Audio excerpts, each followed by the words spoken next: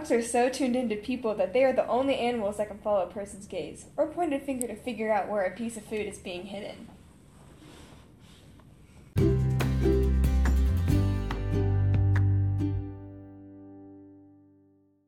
Welcome to Minds at the Zoo. I am your co-host Dominique, and I am joined by your other co-host Dora. We will be covering today's episode, Domestic Wolf Life. We will be talking about the wolfy appearances your pet pooch has and the impact on their emotions. We are here to educate you on why your dog can get along with other dogs or why they can't. So, why are dogs so different from so many other pets? Well, they are hypersocial, hypertensive, very easy to train compared to other animals. They can train themselves, and also people and dogs unconsciously train each other all the time. They're basically genetic wolves that evolved to live and communicate with humans, and our social reactions are reinforcing to the dogs, correct? Correct.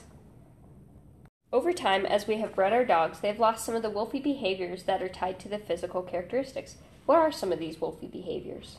Some examples of this would be growling, teeth baring, standing over, standing erect, muzzle licks, looking away, crouching, and the passive submit.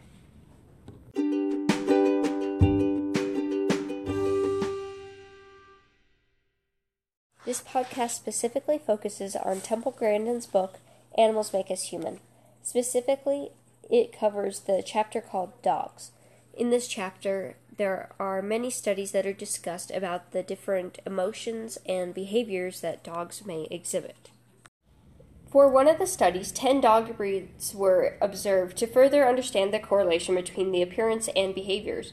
The 10 dog breeds were the Cavalier King Charles Spaniel, Norfolk Terrier, French Bulldog, Shetland Sheepdog, Cocker Spaniel, Munstandler, Labrador Retriever, German Shepherd, Golden Retriever, and Siberian Husky. Of these are the amount of the wolfy behaviors that were exhibited out of 15.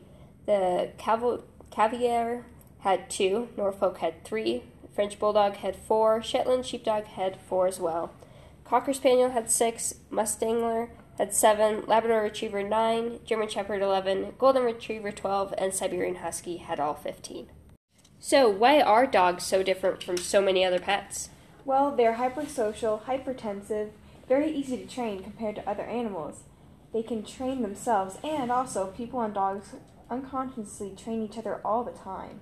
They're basically genetic wolves that evolved to live and communicate with humans, and our social reactions are reinforcing to the dogs, correct? Correct.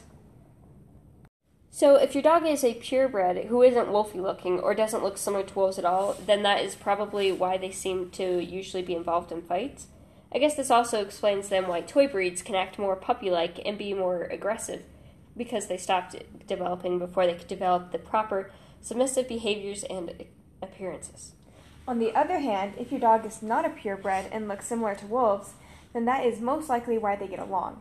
Of course, there are always exceptions to both of these rules, based on their environment and how a dog was raised. Well, that concludes our discussion for today. Join us next time on Minds of the Zoo.